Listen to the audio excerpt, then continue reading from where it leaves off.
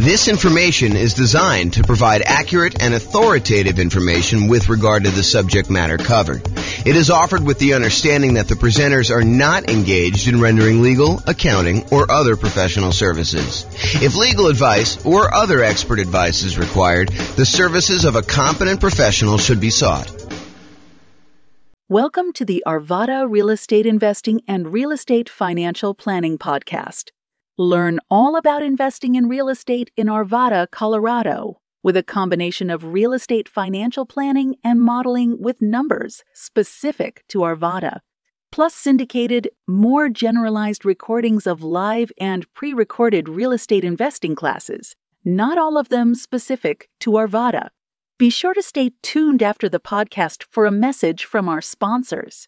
All right, good morning and welcome everyone. I am James Orr, and we have a really exciting webinar for this morning. So the title of the webinar is why you still might want to invest in real estate despite high prices and high interest rates and lagging rents. So I've been thinking about this a lot. One of the things we're seeing right now is that over the last few years, especially, real estate prices have gone up very rapidly. But then in order to curb inflation, the Federal Reserve has decided to significantly raise interest rates. And so interest rates are way up on prices that were already very high. And rents are up, but they're lagging behind where the prices and the rents are. So we've got this sort of triad of forces all going against us being able to buy new leveraged properties that would have cash flow. So it is harder than ever to have positive cash flow on rental properties. Over the last, well, I guess it's been a year or two, but over the few years or so before I took my sabbatical and decided not to do much, we had a period where interest rates were on a decline, and I kept trying to tell people, look, everything is on sale. Even though prices are up, everything seems to be on sale because interest rates are down. That is not the case anymore. Now real estate prices are up, and maybe they're softening, or maybe they're even going down in your market, but interest rates have gone up so fast and rents are sort of lagging behind. In some cases, rents are sort of softening, and that's going to cause a little bit of a drop there, that it is harder than ever to have cash flow on property. So why might you still want to invest in real estate despite all these issues? And by the way, this is not a new phenomenon. We've heard this song before, this idea that, prices are too high, interest rates are too high, rents are too low, and it's hard to get positive cash flow. I'm a kind of a collector of old real estate investing books. And if you go read books from 80s, 90s, 2000s, it's all the same stuff. Can't get properties cash flow. Here's the solution to get properties that will cash flow for you. And so I want to talk today about how to kind of overcome some of these strategies and why you might want to still consider investing in real estate. And I've got some interesting new things. And I'm going to try to keep it relatively short because I probably could talk about this stuff all day. In fact, there's a couple of points in here where I mentioned, I probably should do like a full class just on this one little topic. So we'll kind of get there. So cash flow as a goal. So many real estate investors are focused on cash flow because of how you think about what it means to be financially independent. If you think about the three inputs that determine whether or not you're financially independent or not, it's these three things. Number one, passive income from things like Social Security, pensions, if you happen to be lucky enough to have a pension, or if you buy an insurance product called an annuity, which is basically you pay a lump sum. Sometimes you pay it monthly over a period of time before you actually receive it. But in most cases, you pay a lump sum. And then in exchange for that lump sum, the insurance company will pay you out a certain dollar amount, usually per month, until you die. There's some exceptions and variations on that fee, but the idea is you give them $100,000 and they give you, I don't know, whatever it is, 3% per year. So it's sort of like you're betting that you're going to outlive what you could have done yourself if you'd taken that same money, invested somewhere else by having the insurance company invest that. And so you give them $100K, and if you die early, then that's how they're able to pay out. Some people longer and some people shorter. So anyway, number one, passive income from Social Security, pensions, or annuities. Didn't mean to go off on a tangent on annuities. This was not intended to be an annuities class. Number two, net cash flow from rentals. And this is the one where I think a lot of real estate investors focus on cash flow. They're cash flow, cash flow, cash flow. I want to be able to be financially independent. And the way you do that is you have enough cash flow coming in for your rentals to be able to be financially independent. Yeah, that is one way to do it. The third way is a yearly safe withdrawal rate, a percentage of your assets that you have invested somewhere else that you can safely pull out, usually from the return, although you can dip into principal in some cases, on some type of invested assets, usually stocks, bonds, commodities. People aren't talking about Bitcoin quite as much anymore, except for the lawsuits and stuff. So, but that's an example of another invested asset. To be 100% clear, though, it's not yearly safe withdrawal rate on equity. The equity is what's generating your cash flow, and this is another kind of sub problem to what we're seeing in our current environment. Prices have gone up over the last few years, and anyone who's owned these rental properties, now we're in this really unique situation where we've got a bunch of equity in a rental property and a really good interest rate on our mortgage in a lot of cases, unless it's paid off. And so you're kind of stuck with this thing where you've got a ton of equity, and so your return on equity has gone down quite a bit. And you're like, well, I can't really, well, you can, but I think a lot of people are choosing not to do a cash out refinance or rate and term. You're definitely not doing rate and term refinance if you already got a low one, but cash out refinance on a property, because you'd go from a 3.5% interest rate to a 7% interest rate. And so it gets really ugly when you do that. But there may still be, oh man, I'm off on these tangents. It may still be a good reason to do that, which I'll have to do in another class. That's not today's class. Oh boy. So those are the three reasons why. Those are three reasons people become financially independent. It's the three sources: passive income, Social Security, pensions, annuities, net cash flow on rentals, yearly safe withdrawal rate on invested assets. And so a lot of real estate investors are focused on cash flow because they're like, look, I don't got Social Security. Well, maybe you do at some point. I don't got a pension. I'm not doing annuity. So I'm really focused on this cash flow, this yearly safe withdrawal rate on invested assets. That doesn't make sense to me because I'm investing my money in real estate. So that's why they focus on cash flow. Although there are some ways to kind of get around that, which we'll discuss here very briefly. So in other webinars, which is not today, we've talked about how to improve cash flow. And there's a lot of really good strategies that still apply today. There's a class I did, I think it's called the How to Improve Cash Flow Workshop. You can go watch that.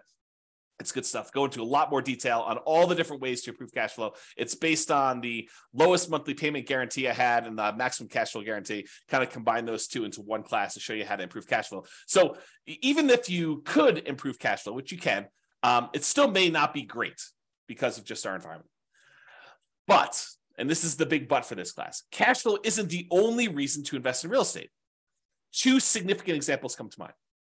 Number one, you may want to build up an asset base, rental properties, something else, and then improve cash flow by converting to free and clear properties. So imagine for a minute, and I probably should do a whole class just on this topic, but imagine for a minute, you buy a rental property, you buy another rental property, buy another rental property, you eventually get to the point where you have 10 rental properties, and then you let them grow for a period of time, and then you sell off 5 of them, pay off the mortgages you have on them, take any of the proceeds you had from those 5, and pay off the remaining 5 that you kept. Now you've got 5 free and clear rental properties that'll cash flow a lot better.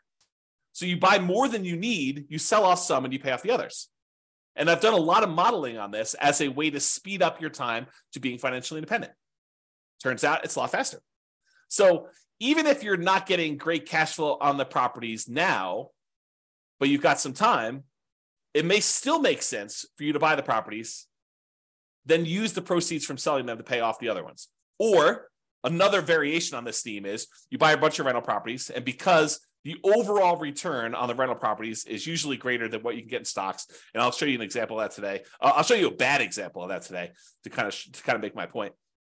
But then you could have all these rental properties, and then as they grow over time, you could then take all those, sell off all of them, not just part of them to pay off the other ones, but sell off all of them, take that money and invest in something else like stocks, bonds, annuities, whatever you're going to do. And then you could use a yearly safe withdrawal rate on those invested assets, on the stocks then. So you kind of use your real estate as a kind of like booster rocket to get you where you want to go with a certain net worth. Then you use that net worth in order to live on a yearly safe withdrawal rate. So those are kind of like the two immediate exceptions of why cash flow isn't everything, right? So let's discuss building up assets and why specifically the first $100,000, acquiring the first $100,000 is the hardest. And then we'll return to real estate for building up your asset base. And for those of you that stick around to the end, I got some brand new stuff that I did yesterday, which I will share with you, which is crazy. I think it's going to blow your mind. It has to do with free and clear rental properties, buying properties for all cash, which I think a lot of people are like, oh, that doesn't make sense. It takes so long and everything else. Well, not so fast. Not so fast on that one. Okay. All right. So here's a quote from Janet Lowe from, I think it's a book, Damn Right, Behind the Scenes with Berkshire Hathaway billionaire Charlie Munger. Charlie Munger, I think, is worth like 2.4 billion, something like that. What's a few hundred million here and there, when you're talking about billions, right? So here's a quote about Charlie. He's a billionaire. He's Warren Buffett's partner. They do a lot of investing, bounce ideas off each other. Really fascinating dude, super smart dude. So this is what Janet Lowe has to say about Warren Buffett, about Charlie Munger. Charlie Munger has said that accumulating the first 100,000 from a standing start with no seed money is the most difficult part of building wealth. Wow, a billionaire who is focused on investing for pretty much all his life says the first 100,000 is the most difficult. I'm continuing with the quote. Making the first million was the next big hurdle. So once you get to 100K, then your next goal is, hey, how do I get to this first million? Continue with the quote. To do that, a person must consistently underspend his income. Getting wealthy, he explains, is like rolling a snowball. It helps us start at the top of a long hill, start early, and try to roll that snowball for a very long time. So not practical advice. I mean, really good advice, but not practical in the sense that, how do you do it? So let's continue on. So here's an actual quote from Charlie about the same concept. He says, quote, the first 100,000 is a bitch, but you got to do it. I don't care what you have to do. If it means walking everywhere and not eating anything that wasn't purchased with a coupon, find a way to get your hands on $100,000. After that, you can ease off the gas a little bit. So again, not super practical yet, which we'll get to, but still super interesting. All right. So here is a chart showing how long it takes to save up for your first $100,000. And I've assumed a couple things with this. Now I'll go over my assumptions. So I think it's important. The first thing is I assumed you're saving $10,000 a year. And to kind of use Charlie Munger's quote, got to do whatever you have to do in order to save up that first 100K. And if it means scrimping and saving and eating ramen noodles or doing whatever you have to do, got to do that. So I've assumed you're saving $10,000 per year, and I've assumed you're getting 7% interest on your money. So you're investing in stocks or something like that, and you're able to get 7%, which I don't think is like incredibly difficult over a long period of time. In any given month, it's hard to hit that number, but over a long period of time, I think 7% seems really reasonable. I've also assumed that you don't save this monthly. Basically, at the end of the year, you save up 10K and you invest that. So you'll notice there's no interest earned on the money in the first year. Basically, you deposit 10K and you have $10,000 at the end of year one. Then at the end of year two, you earn interest that's 7% on that first $10,000, and you invested another $10,000 at the end of year two. So at the end of year two, you have $20,700. $700 was interest on the first 10K, but you added another 10K. So $20,700 at the end of year two. And each year, each year your money grows until eventually, after 7.84 years, a long time, you get to $100,000. And you're thinking to yourself, incorrectly, I might add, but you're thinking to yourself, 7.84 years to get to $100,000. It's going to take me, 10 times that, 7.84 times 10, almost 80 years to get to $1 million. And I don't have 80 years. A lot of you are thinking. And secondly, $1 million is not what it used to be. And so I think I need more than $1 million. And so you've got some challenges. You're like, it's going to take me 80 years to do this. Well, maybe it won't take you 80 years. Let's take a look. Saving your first 200K. So in that last chart, we showed you the first 100K to get to this point took 7.84 years. But at this point, you've got $100,000 that you've got invested at 7%. And so part of the work is being handled by the money you already have invested. Sure, you got to keep adding the 10K, but the 10K is becoming less and less important over time. The money you have invested becomes more important. And that applies for real estate too. Once you get a rental property and it's kind of performing on its own, that continues to grow and you have to do less work to make more and more progress. Okay. So the second 100K happens in only 5.1 years. Whoa. I went from 7.84 years, almost 8 years, to about 5 years. That's a lot faster. It's 35% faster to save that second 200K. Well, that's interesting. Well, if it only takes, another, whatever it is, 9 more times for this, that's only 45 more years. That's a lot faster. It's becoming more interesting. All right, I'm going to jump ahead a little bit. We're going to go to 500K. So the first $100,000 took a little less than 8 years. The second one took a little more than 5 years. The third one takes a little bit less than 4 years, 3.78 years. The fourth $400,000 total, takes just a tiny bit more than 3 years by itself to get that last 100K. And then finally, in order to get the last 100,000 on your way to 500,000, it takes 2.5 years. So as you can see, it's getting faster and faster for each one. And you're not investing more each year. You're doing that same $10,000 each year that you do this. Okay. So when you get to your first million,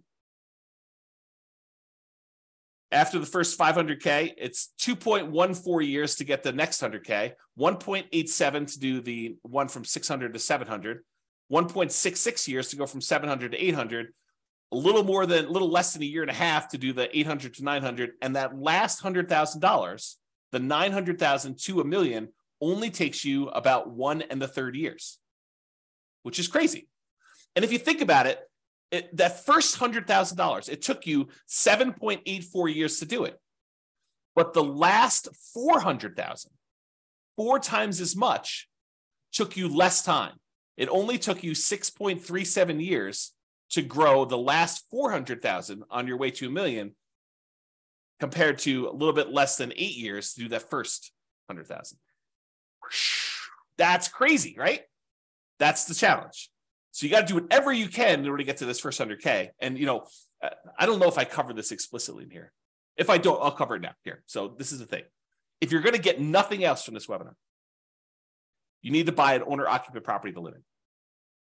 Why? Because you could buy it with USDA or VA if you're a veteran, nothing down loan. Some other lenders have 0% down loan programs, or there's 3% down conventional loan programs or 3.5% down FHA programs. But do whatever you can to save up enough money to buy just an owner-occupant property, because a highly leveraged owner-occupant property can get you to this 100K.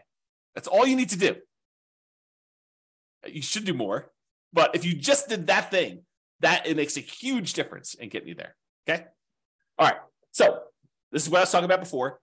Saving up your first $1 million. It takes you 25% of the total time it would have saved you to make $1 million just to earn that first $100,000. Almost 25.5% of your total time to get to $1 million is the first 100,000. It takes you about 74.5% of the time, or about 3/4 of the time, to earn the next 900,000. If you think about it this way, it takes you 25.5% of the time to earn that first 100,000, 16.6% of the time to earn the second 100,000, and then a little bit more than half the time, 57.9, in order to earn 800,000. So it gets crazy to think about how much effort goes into that first bunch, and then how much effort goes into this next one. And the same applies if you're like, okay, I'm already at 100,000, James. You're kind of talking below my level. The same thing applies to millions. So it takes you 25.5% of the time to earn the first $1 million, although it's actually probably a little bit different than that. Still the same idea, though. And then it takes you about 75% of the time to earn the next 10 million. Okay? All right. So this just breaks down the total amount of time. In this particular example, it took you 30.73 years if you put $10,000 away and you're only earning 7% per year in order to get a full $1 million. And it breaks down how much as a percentage of time it took to do each one. By the time you get to that last million, it's only 4.4% of your time to earn that last $100,000. Super interesting. Okay, so here's the difference. Remember before we talked about if you're saving $10,000 per year? That's these numbers. And this goes from $100,000 increments all the way up to $1 million. And so if you're saving $10,000 a year, it took you 30.7 years at 7% interest rate in order to generate that $1 million. However, if you save $15,000 a year, it takes you 25.6 years. If you're only able to save $5,000 a year, it'll take you 40 years. If you're only able to save $200 a month, it'll take you 50.4 years. If you're only able to save $100 per month, it'll take you 60.3 years. So it shows you how over time this does this. Okay, so you can kind of look at that chart if you want to. Take a screenshot if you want to. Okay. Now, the interest rate you earn on your way to this $1 million, earning $100,000, that kind of thing, the interest rate you earn matters. So if you're only earning 1% on your money, not 7%, it takes you a lot longer to build up to that $1 million, which is right here. Okay. If you earn 10%, it's shorter, but it's not significantly different. So that first 100K, it took you 7.84 years at 7%. If you earn 10%, it's only 7.27. And the reason why is most of the effort is from you putting in that money. It's not the money. Later on, the interest rate matters more because you have more money invested. And so the interest rate impacts a larger portion of the amount that's getting you there. Okay. So you look at that. And you'll notice here that I only go to 12%. But leveraged real estate's probably not 7% per year. And it's probably higher than that 12%. Now, it could be less, depending on which property you pick. It's not like this is automatic and a give me. But it's usually higher than 7% when you account for all the different areas of return when you buy real estate, not just cash flow. We're not talking about 7% cash on cash return. We're not talking about getting 7% cash flow on the amount you had invested. We're talking about the overall return you get from the tendency for properties to increase over time from inflation, which we often call appreciation. Properties going up in value over a very long period of time, like any given month, like this next year, property values can decline. In the next 5 years, property values can decline. But over a very long period of time, typically what happens to property values is they go up with inflation. It costs more to build the properties. It costs more in labor to build the properties. And so what tends to happen is property values overall as a whole tend to go up with inflation over time. Okay. Sometimes a little faster, sometimes a little slower. Sometimes they have significant uptrends over like the last few years. Sometimes they have significant downtrends like we did in 2008, 2009, that kind of period. Okay. But overall, long period of time, properties tend to appreciate over time. So that's one area. Cash flow, which we talked about, which, right now might actually even be negative. Depending on what market you're in, you might actually see negative cash flow.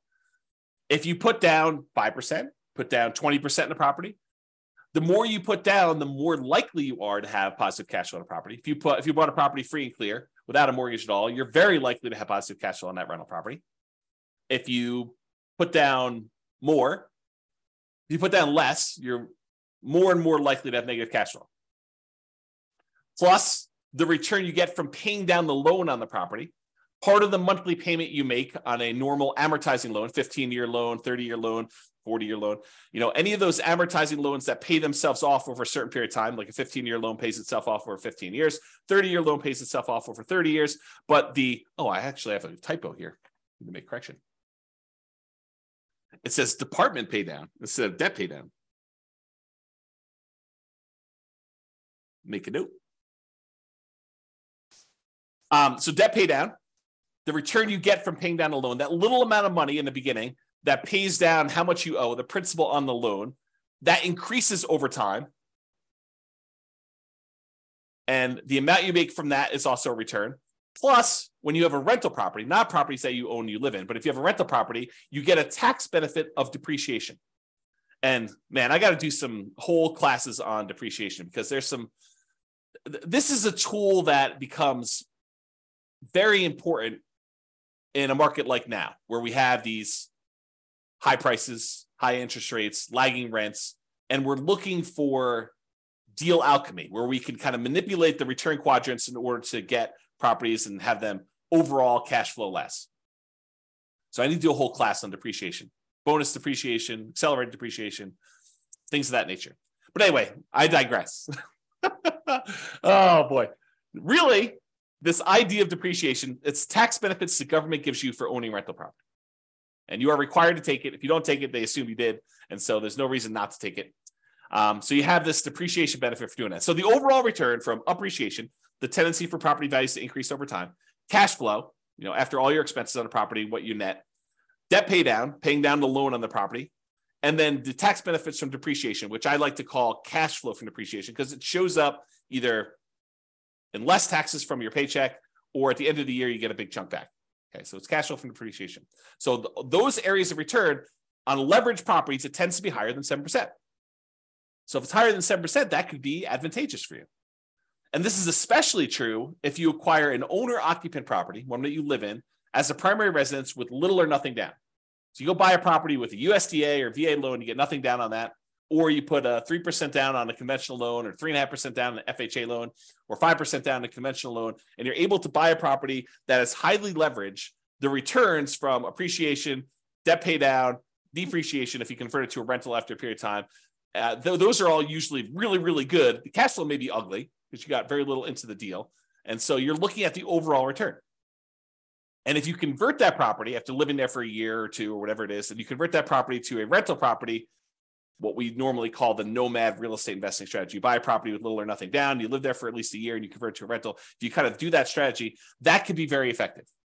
Even in today's market, even with really, really negative cash flow. Because you got to look at, what's my alternative? I did a class once, it was called, Is Nomad Dead? We had seen this big run up in prices, and everyone thought, there are no deals. I can't get the deals I was getting, 4 years ago, and how bad the real estate market was and everything. I was like, okay, let's do a whole class and see if Nomad is dead. And so I did a whole bunch of analysis, and I'll give you the 30-second version of this 2-hour class, because there's a lot of detail in the class, but here's the 30-second version. You calculate out whatever the return it is that you can get on the property that's sitting right in front of you. You find the best deal that you can in the marketplace right now. What's the best I could do? And you look at the return that you would get on that particular property. And you say, okay, it's whatever it is, 22%. Okay, it's 22% per year. What else can you invest in where you get 22%? That's the whole thing of the class. If you can go find something where you can get better than 22%, then go do that. If you can't, then real estate looks like a better option at this point. And that may change over time, right? 3 years from now, maybe like, I think I'm just investing in whatever, the new version of whatever the flavor of the week is, the new Dogecoin or Bitcoin or whatever the new thing is that people are looking at, NFTs. I saw this article. There's a company that is now buying your now lower valued NFTs so that you can take the tax write-off, so that you could do like losses on your taxes, right? It's kind of a new industry that's popped up. So anyway, I digress here. The point is this idea that you look at an investment and you see the return that you can get on it, and you decide, is this for me? Yes or no? Right now it is, or right now it isn't. And you can go do that. And I'm going to give you the little bonus at the end is, if you're like distressed, if you're like all worked up, you're all anxious, you feel that tightness in your chest because you're thinking to yourself, the market, the interest rates are high, prices are high, rents are, where they are, they're a little lagging behind. This is where all that is. And you're thinking to yourself, I've missed the boat. I got to get another property. I got to be all constantly leveraged and constantly up there. I'm going to show you at least one slide. I need to do probably a whole class on this, maybe several, but I'm going to show you that breathe, relax. Even if you have to save up your money for another year or two and wait, it's not the end of the world. Chill out. But if you're like, hey, look, there's an investment in front of me, it makes sense to me, I'm going to do it, that sounds good. And you still might want to do that because of what I'm about to show you. Okay. So this is what I would consider a particularly bad property, right? It's I'll jump right to the bad spot. It's negative $8,000 a year in cash flow. Now you are buying it with 5% down, so you got very little money in the deal, but it's ugly. I mean, who wants to put out, whatever it is, almost $700 a month in negative cash flow? But as an aside, if you were going to save $10,000 a year in order to get that first 100K and kind of build on that, if saving that is really paying negative cash flow to kind of like invest over time in order to own this rental property, that's not the end of the world either. If you think about it this way, I'll kind of go off on a tangent on this. If you had put enough down, this thing would have positive cash flow. But you chose to put a little down, and now you're choosing to take some money each month and paying the negative cash flow. Really, you're just paying the mortgage payment. You're not getting enough in to do it, so you have to supplement it. But you're paying that negative cash flow over time. It's sort of like you're able to make an investment in this rental property over time. You are investing a little bit of money each month in the form of negative cash flow as additional down payment that you didn't make elsewhere. Right? I mean, isn't that what you're doing? You could have put more down if you had, whatever this property is. I don't even know, $500,000. You could have put $500,000 down. It would have had positive cash flow from day one. Could have put probably $250,000 down, had 50% mortgage on the property, and it probably would have positive cash flow. You chose, in this case, to put 5% down, and so you have negative cash flow. So instead of putting, $250,000 down, you put down $25,000, and now you're saying, I put down $25,000, and I'll pay in $8,000 per year in order to acquire this property that overall makes me, in this case, $4,286 net. So $8,000 from appreciation and change, almost $3,000 in debt pay down, and about $1,200 in tax benefits. So overall, it brings in, almost $4,300. Okay, so that's the dollars now. So this property does that. Now, if we look at how much you invested and the return you got in that investment, the appreciation is a 50% return on your initial down payment. So from appreciation, for the property value going up, in value, you're getting a 50% return on that. Your cash flow is negative, a lot, almost negative 50%. In fact, they almost offset, right? So the amount of money you're making for appreciation is offset by the amount of cash flow you're getting on this property. In this particular example, with putting very little down on a property that I admit is a deliberate bad choice, right? And if you're in a market where this is what you can get, this is what you can get, right? And this is what you got to decide on. The debt pay down portion of the return is 17.7%. And what's interesting about the top half of this quadrant, the appreciation of the cash flow, is those are speculative, right? We really don't know if next year the property is going to go up in value or if it's going to go down. We don't know if rents are going to improve, stay the same, or go down. So the top half is sort of a little speculative. We don't really know what's going to happen. We're speculating that the market is going to continue to do well. The bottom half of the returns, those are more certain. They're less speculative. The debt pay down portion is contractually guaranteed by you and the lender. When you get a loan, you sign an agreement with the lender that says, okay, you're going to make these regular payments for the next 30 years. And if you do that, this loan is going to be paid down by that amount. It's contractual. It's not speculative. It doesn't matter how the market does. Market could do good, market could do bad. It doesn't matter. You're getting that return. So debt pay down 17.7, and the tax benefits, unless they change tax law, which it's possible that they will, very unlikely, but possible, you're going to get 7.73%. So overall, the return you're getting when you add up that really negative cash flow portion, plus appreciation, plus debt pay down, plus tax benefits, you're getting 26.31%. On what I admit is a horrible deal. I don't want to say horrible because someone might actually buy this, right? I think this is the challenge. It is a deal I picked because it was ugly. The cash flow on it was not fun.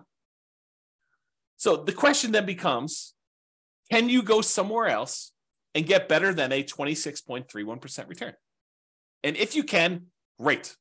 Then maybe this is why it says, I don't know what the title is, why you might still want to invest in real estate. Well, you might want to still invest in real estate because you're getting a 26.31% return, even with ugly cash flow. If you can go somewhere else and get a better return with similar risk characteristics, because you got to kind of take that into account, right? You can't go do, I'm going to go play roulette. I can get a 100% return on my money if I win at roulette. Yeah, maybe. Different risk characteristics, right? Okay. So anyway, if you can do better than 26.31, maybe you do something else. If this is the best you see, the best you've got available, then maybe you might want to still invest in real estate. Okay. So that's sort of the crux. Now, this was that years to save your next 100K. At 7%, it took 7.84 years to get that first 100K. At 25%, which this is 26.31. So at 25%, it's 5.61. So it's a lot faster. I didn't sum it up. I probably should sum it up in the future. But it just goes to show, like, by the time you get to that last 100K to get to $1 million, it's only 0.41 years at that rate versus this, I don't know, 1.24. And honestly, This is the problem we're seeing with other people right now in our marketplace. They've been building up their equity, right? The property values have been going up. They've been paying down their loan. They got really nice low interest rates, which the loan pays down a little faster when you do that. Your return on your debt pay down return is a little higher early on. So you're actually building up equity really fast. And so your return on the amount you have invested in the deal actually goes down. So the overall return we see as we own rental properties longer and longer and longer actually goes down till eventually when you pay off the property and you get rid of your depreciation benefit, eventually it approaches cap rate plus your unleveraged appreciation rate. You know, if your property's going up 3% a year, which is what I use for the appreciation rate assumption, by the way. Some people are like, James, you get 50% return from appreciation. James says that he's getting 50% appreciation. No, I didn't say I'm getting 50% appreciation. I'm getting 3% appreciation, which seems very reasonable over a long period of time, especially considering the last few years. But 3% over a long period of time, it turns out the return from getting 3% appreciation is 50% when you only put 5% down and you have 1% in closing costs. Okay. I got distracted. I don't know where I was, but the idea here is you've got this good return that you're seeing, and it gets you there a lot faster. Man, to be spacey. Okay, here we go. All right, so grow your assets net worth. So even with negative cash flow, significant negative cash flow, really ugly cash flow, and even modest depreciation, that 3% per year, and the debt pay down from, in this case, putting 5% down the loan, debt pay down is pretty good. And the tax benefits of owning a rental property, that depreciation benefit, you might be able to get a significantly higher return than you could in something else. Whatever it is you decide you're looking at, stocks, bonds, crypto, NFTs, whatever you're doing. So you could use this return to grow your net worth, buy rental properties over time, get this higher return, 25%. Then one of two options. This is just kind of like two things to think about. Number one, and we talked about this earlier, sell some of the rentals to pay off the remaining ones with the net proceeds. The idea is you buy 10 rentals or whatever number makes sense for you. Then over a period of time, when you get closer to the point where you need to convert that money in order to be much more cash flow heavy, to be able to support yourself and be financially independent, you sell off 1, 2, 3, 4, 5, 6, whatever number it is to pay off the other ones that you still have. And then you have really, really good cash flow, free and clear properties on those. You kind of go from afterburners with leverage to completely unleveraged owning those rental properties to do that. So, and by the way, I talk about net. When I do my analysis, I talk about net proceeds. Don't think to yourself, oh, the property's worth 500, I owe 350, so I have $150,000 in equity. No, that is not how that math works. If you go sell a property for 500 and you owe 350, you're not walking away with $150,000. It's net after real estate commissions. If you're going to sell it with a real estate agent, if you're going to sell by owning, maybe they'll save some of that in exchange for doing your own work. Your share of closing costs, not all closing costs are yours. Some of them are the buyers. It's negotiable who pays a lot of those. Your capital gains taxes. So whatever the value of the property went up from where you bought it, you have capital gains taxes on those. And the government gives you this great benefit of depreciation, but there's this thing called depreciation recapture, which means the money that you got from depreciation, now the government says when you go and sell a property, you need to pay back a certain amount of that in a tax called depreciation recapture tax. So a combination of all those expenses need to be taken out. So what you thought was $150,000 in equity might be, depending on what happened and everything else, $75,000 or $100,000 or whatever it is. So it could be a significant bite out of that. So I'm talking about taking all the properties you have, selling off some of them, paying all those fees I just talked about, or eliminating them or deferring them. You could defer some of them with 1031 exchanges and stuff, although you wouldn't be able to pay off the properties with a 1031 exchange. I digress. We'll talk about that another day. But you could take all that proceeds, pay off the other properties, and then have some free clear properties to do that. Okay. So you use these higher returns you're getting on this leveraged rental properties, and then you use that in order to pay off some of the other ones. Or option number two, you take all the rental properties you acquired, they were kind of rocket boostering their way up. They've now grown in value. And instead of taking some of them, selling them and paying off the other ones, you sell off all of them and then decide to simplify your life, because owning rental properties is a little bit more complicated. Even if you have a property manager doing it, you need to manage the property manager. So now you take all the proceeds though, and you say, I'm done with all these rentals. They served me well while I had them. They did their job. Now I'm going to go invest in annuities or bonds or stocks or crypto or NFTs or whatever you're going to do, right? So you have this idea to do that, okay? So you sell off those, and then you take that and you put it into whatever it is that you're investing in, and you use a safe withdrawal rate on that money to do that. Or you go buy annuities and you use the annuity kind of return to do that. Okay. So that is one way to think about the return you're getting on there. So the question is, should you invest in real estate or stocks? And what I did, it's got to give you some background here. I went and I modeled this question. Should you invest in real estate or should you invest in stocks in over 300 US cities with their current real estate prices and their current rents and the current mortgage interest rates. And I adjusted for a little bit of standard of living. So I said, if you're in a really inexpensive market, you're probably living on this number, because that's what you basically need in order to afford properties in that market. But then I also said, in order to be considered financially independent, you need to replace that number in passive income and other things in order to be able to get to that number. So if you're in a market where I was like, hey, look, you need $5,000 in order to be able to do this, $5,000 per month, in order to be able to buy properties in that market, I also said that your passive income needs to equal $5,000 a month. If you're in a market that requires $10,000 a month in order to be able to buy properties there, then you need to replace $10,000 a month with passive income. So the bar to be financially independent in more expensive markets is also higher. I kind of made it that way. Okay. So what we're going to do is we're going to look at 3 different strategies. What if you did this nomad strategy where you went and you bought properties as an owner occupant, put 5% down, you have private mortgage insurance when you do that in almost all cases. There's some exceptions like VA loans, but VA loans got their own funding fee, which is essentially private mortgage insurance paid as one fee in advance. I digress. So you basically have this whole thing where you do a nomad, you're buying a property as an owner occupant, you got to live there for at least a year. It's a requirement of the lender. Then once you're done living there for a year, you can convert it to a rental. Sometimes it's more than a year in order to be able to have enough saved up to buy the next property. But you do that and you buy rental property after rental property after rental property until you get up to 10. I maxed you out of 10.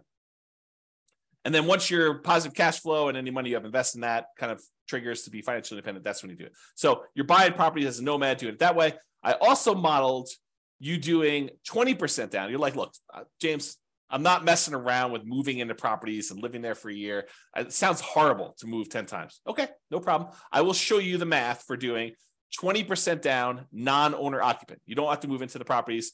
I think I assumed that you bought a property to live in first, and then you did 20% down. Maybe I didn't. I did both, but I don't know what I did in the presentation.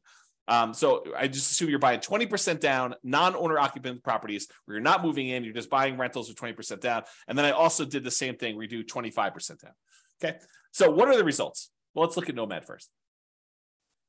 When you do Nomad versus investing in only stocks, you don't buy any properties, you rent yourself and you only buy stocks. Doing Nomad at a 305 markets, doing Nomad is better in 220 of the cities. Doing stocks is only better in 31 of the cities. And in 54 cities, it didn't make any difference at all. They were basically the same. I'm going to pause for dramatic effect. Take a drink. In other words, this question of, should I do real estate? Should I invest in stocks? If you do the Nomad strategy, put 5% down, move into the property, live there for a year, convert that property to a rental and repeat the process, it is better to do that strategy than to just invest in stocks in 220 of the 305 cities. In 31 cities, it is better to have done stocks. Faster to be financially independent. This is speed to financial independence. And in 54 cities, it made no difference. And here is each dot shows you a different city. And the difference is how many months better was it? Not how many months it took, but how many months better was it? And the red dots are all the ones where it was better to do Nomad by that number of months. So, and I did it based on price of market. So I want to show you, look, in more expensive markets, is it always better to do Nomad, or less expensive markets always better to do Nomad? But so for example, right here, this dot shows you that the properties in this particular market happen to be in the $130,000 range. And it is almost 400 months or almost 500 months better to do Nomad than to invest in stocks. With this green one, $150,000 market, it was probably about, 180 months better for you to do stocks than it was to do Nomad. So a lot fewer green dots, where it's better to do stocks, a lot more red dots. And I want to point out that sometimes it's significantly better, not just like a year better, but sometimes significantly better in terms of months in order to do Nomad than to do stocks. Kind of fascinating, right? All right. What about net worth? You have a higher net worth after 40 years in 275 cities doing Nomad than doing stocks. You have a higher net worth doing stocks in only 30 cities. And there was 0 where you had no difference at all. Okay. So, there's basically 30 cities where it would have been better for you to do stocks in terms of net worth, not time to financial independence. Financial independence was one before. And so this shows you the difference in net worth. In this case, the green one's Nomad. So the ones, the higher you are away from 0, the bigger the difference in net worth is difference in net worth. And the red ones show you the ones where stocks, and those are relatively small better. So it's like, yeah, they're better at 40 years, but not that much better. Like there's sometimes when Nomad is a lot better. And so you got to look at this. Okay. Is this helpful for anybody? You guys want to let me know? That'd be great. Because I like this stuff and I'd like to do more classes on this content if you guys are interested. So let me know in the chat box, if you could, for those that are not sleeping. Okay. Yeah, see, people love it. That's awesome. Thank you. Appreciate that. All right, 20% down. So we did Nomad before. Now we're going to compare 20% down to investing in stocks. So if you're going to do 20% down, and this time you're not moving into properties, you're just buying non-owner occupant rental properties. You're like, forget this, dealio where you're moving into properties, James, you're crazy. And no one's going to move into properties. A lot of people do, but I digress. The saying of the day is I digress, because it seems like I'm all over the place today. Okay, in that case, doing 20% down will get you to financial independence faster in 220 cities. It'll get you faster doing just stocks and not doing 20% down rentals in 28 cities. And in 57 cities, it doesn't matter. Okay. And here's how much better getting to financial independence. This is number of months better. All the red dots are, it's better to do 20% down, and it's by this number of months, the distance away from this 0 line. So the distance there. And this is the price point of the houses in that market. So on a 300,000-ish type property, it's like almost 580 months better for you to do whatever this is, 20% down than to do stocks. And here's some green ones to show you the ones where it's better to do stocks than it is to do 20% down rentals. So the overwhelming majority of the time, it does this. And, and this sort of reminds me, you hear people speak with authority, different real estate forums, online, at real estate investor clubs, wherever you talk to real estate investors. You hear them speak with authority. You always need to do this. It's always better to do rental properties. It's always better to do stocks. It's always better to do whatever. It's much more nuanced than you think, right? I'm showing you that. I'm showing you the data. And could my assumptions be wrong? Absolutely. No doubt. I am not infallible. I do my best to try to make sure my data is accurate. And you can drill down and look at any city, right? Like I've had, in order to be able to show you this chart, I had to do the analysis for 305 cities. Now, this is just me aggregating all the individual analysis and showing you what's going on. So this just goes to show you that you need to do your homework. And if you're in one of these cities, then maybe real estate isn't as good as investing in stocks, right? If you're in any of these cities, though, it turns out it's better. And maybe the assumptions, is it possible? This is like where I just throw everybody under the bus. Is it possible we all buy a whole bunch of real estate and 10 years from now, we have something worse than we saw in 2008 and the real estate market goes to 0? Possible? Maybe. I don't know, right? But who can predict the future? Is it possible that stock market returns from here on out are 0? Maybe. Is it possible stock market returns from here on out are 30% a year? In which case it probably crushes real estate. Is that possible? Sure. I mean, we don't know. We don't know the future. No one can predict that. But I'm showing you based on some very reasonable assumptions. So I show you all my assumptions. You can go look at it, go dig into the city and look. Anyway, I digress. That is the saying of the day. So a lot faster for doing 20% down in a lot of cities, a little slower in others. Higher net worth. You have a higher net worth putting 20% down in 275 cities.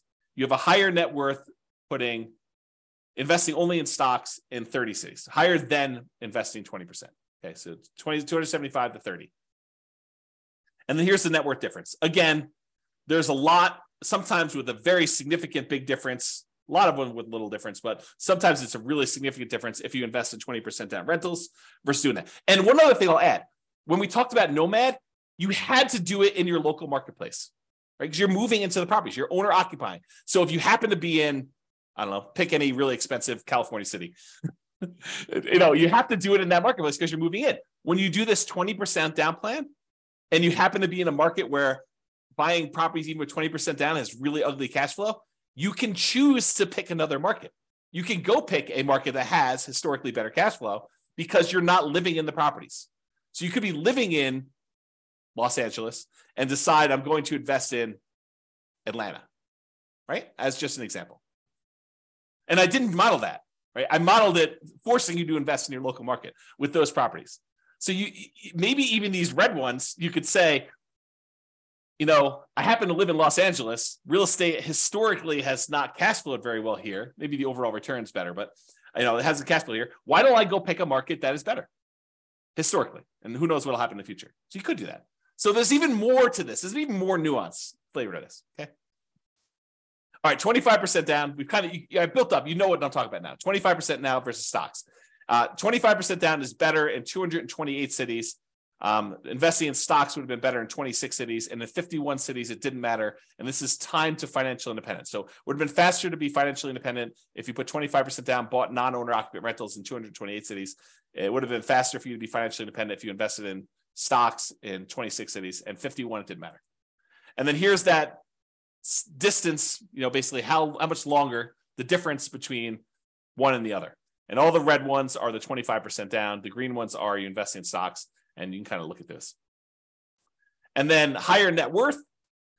You have a higher net worth investing in 25% down rentals in 277 cities. If you only invest in stocks, it was better in 28 cities and 0 with no difference. And then here's the difference in net worth. So sometimes it's really significant difference in net worth. Sometimes it's much, much lower. Okay. Last few slides. This is sort of the bonus content. Bonus content. All right. Claudia said, happy to see you again. Very good information. Awesome. Thank you. Good to see you. All right, cool. Buy rentals for cash.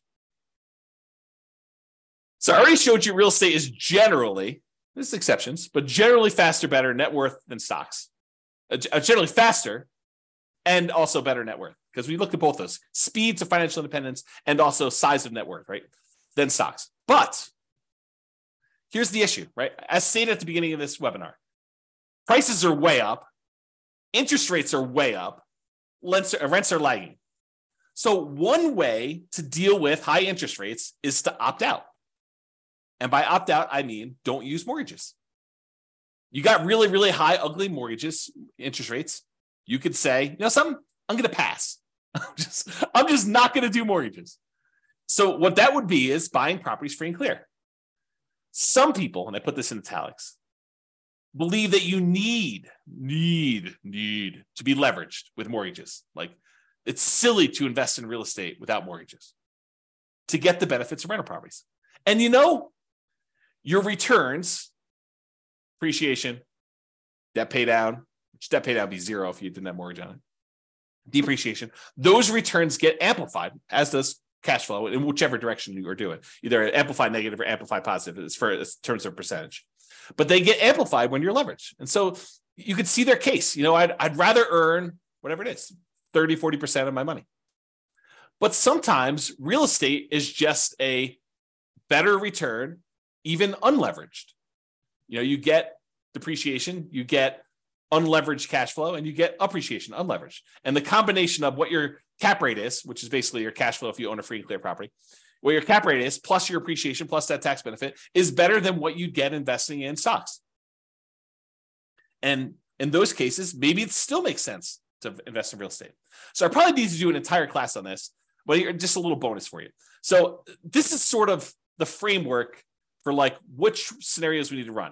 So we need to do a scenario where you do buy an owner-occupant property to live in, and one where you say, I'm going to forego buying an owner-occupant property to live in, and I just rent myself. So you've got two different groups. And then in each one of those, you need to decide how you're going to invest, whether you're going to do the nomad strategy and keep buying owner-occupant properties and converting them to rentals, or if you're going to do, which I guess doesn't apply if you're renting, but that's the exception. You're going to do nomad, you're going to do that. Or if you're going to buy an owner-occupant property or not buy an owner-occupant property and buy 20% down rentals for the rest of the time, or 25% down rentals for the rest of the time, or pay all cash and not get any mortgages at all and just buy investment properties without mortgages at all. Okay. So those are sort of like the options, right? You either buy an owner-occupant or you rent. And then whether you're going to do nomad or 20% down to acquire the rentals or 25% down, or you're going to pay all cash. So that's sort of the framework. I'm not covering all of these in this class. Okay. I did I think a couple slides. Oops. Okay. So what I'm going to talk about now is I'm just going to do this is much less detail than I did in the previous ones. And I probably need to do like full classes on this. So here it is though. Nomad versus owner-occupant, so buy an owner-occupant property, then do 9 all-cash rentals. So we're either going to buy an owner-occupant property, live there for a year, convert it to a rental, repeat that process until we get up to 10 rentals, or completely alternative, we're going to say we're going to buy an owner-occupant property 5% down, then we're going to save up our money until we have enough to buy a property free and clear without a mortgage at all. And once we get that property, then we're going to save up and buy another property, but the property we bought has really good cash flow because we don't have a mortgage on it, okay? So in the baseline nomad model, where we just did nomad, 70 of them in 70 of the cities never quite achieved financial independence. They may have been really close. They may have been at like 90% of the way there to do it, but they never achieved financial independence in 60 years. So I set the timer. I said, look, we're going to model this for 60 years in the future. So it's possible 61 years they actually achieve financial independence. I didn't go out past 60, so I don't know. But at the point where that happened, 70 of these cities did not quite achieve financial independence. They may have been really close. They may have been really far away. We have to go look at that individually to see that. But in that case, 70 of them did it. However, if you did that, you buy an owner-occupant property, then you go and save up and buy 9 free and clear properties without mortgages at all. Only 39 of those never achieved financial independence. So it was more effective for you to do this, buy an owner-occupant property, then save up your money and buy a free and clear rental property in 39. It was more effective to do that. Difference between 70 never achieving financial independence versus 39. So more of them achieve financial independence by doing that strategy, which I think blows people's minds. They're like, this is crazy. You're saying that more often you see people be financially independent by doing this free and clear model versus doing highly leveraged real estate? Yep, in that particular case, that's true. Okay, there were 39 where both never achieved financial independence, regardless which scenario they did. So basically the 39 where you never achieve financial independence with this all cash thing, I'm pretty sure those are the same 39 because they probably didn't achieve financial independence when you did nomad either. Okay, moving on. When you own or occupy, then you do 9 all cash rentals. On average, it achieves financial independence almost 2 years faster. What? Say that again, James. What'd you say? I just said that if you do the model where you buy an owner-occupant property and then you save up and you buy free and clear rentals, that on average, when the average of all 305 cities, on average, it's 2 years faster, 24 months faster for you to do that to be financially independent than to do the nomad baseline. 2 years faster to actually do free and clear? Yeah. Now, there are some where free and clear is a lot, where the nomad's faster. And there's some where the free and clear is faster. But on average, it's 2 years faster. Craziness. On median's the middlemost number, it's 35 months faster, almost 3 years faster. That's the middlemost number. Now, there is a lot more to this story. There's no way I could do this justice in just this one class. I'll do more classes on this in the future, provided you tell me you want them. If you say, James, this sucks. I don't want to do any more of these. But if you tell me, look, this is super interesting, I do want more of this, then let me know, and I will plan on doing more classes. I could do a deep dive just into this one scenario, talk about the assumptions, talk about kind of outliers, how this works. We look at different cities. Okay. So yeah, Nick's like, yeah, please. That's awesome. All right. So here's the chart for this one. So achieving financial independence, it's faster to do the owner-occupy than do 9 all-cash rentals in 177 cities. In 86 cities, it's still faster to do nomad. In 42 cities, it doesn't matter. Interesting. All right. Same idea, except now I'm looking at 20% down or 25% down versus doing one owner occupant, all cash for 9 rentals.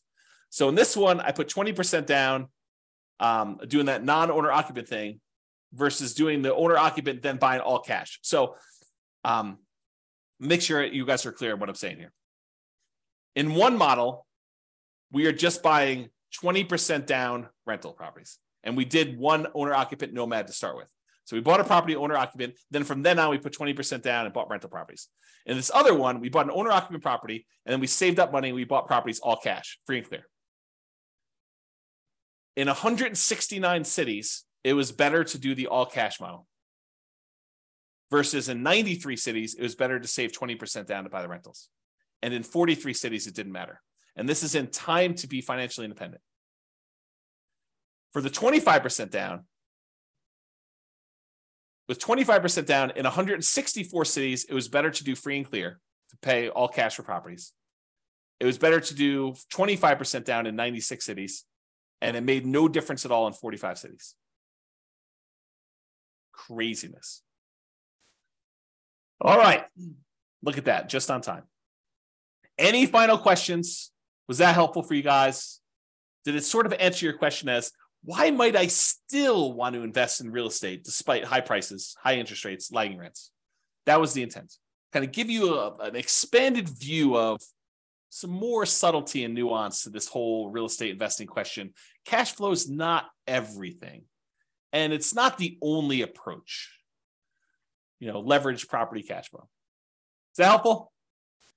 Any final questions before I let you guys go? No questions? Oh, wait, one question. Awesome. You're very, very welcome. Yes, excellent content. You're very welcome, Nick. All right, guys, that's all I got for you. Have a great day. I am doing a class tomorrow, so if you want to log in for that, it's on cap rates. So anyway, I will talk to you all soon. Bye-bye for now. With home prices up, mortgage interest rates up, and rents up, but not quite enough to counteract the higher prices and interest rates, cash flow on rental properties in Arvada is harder than ever. Book a call with the Real Estate Financial Planner to apply our proprietary 88 strategies to improve cash flow on your rentals. See the show notes for a link to schedule your call and improve your cash flow today. If you're a real estate agent, lender, or professional in Arvada that wants to help our real estate investor listeners, consider reaching out to learn about collaboration opportunities with this podcast. We'd love to add more value to our listeners by having you assist our investors buy, sell, and finance their real estate investments. See the show notes to schedule a call to discuss collaboration opportunities.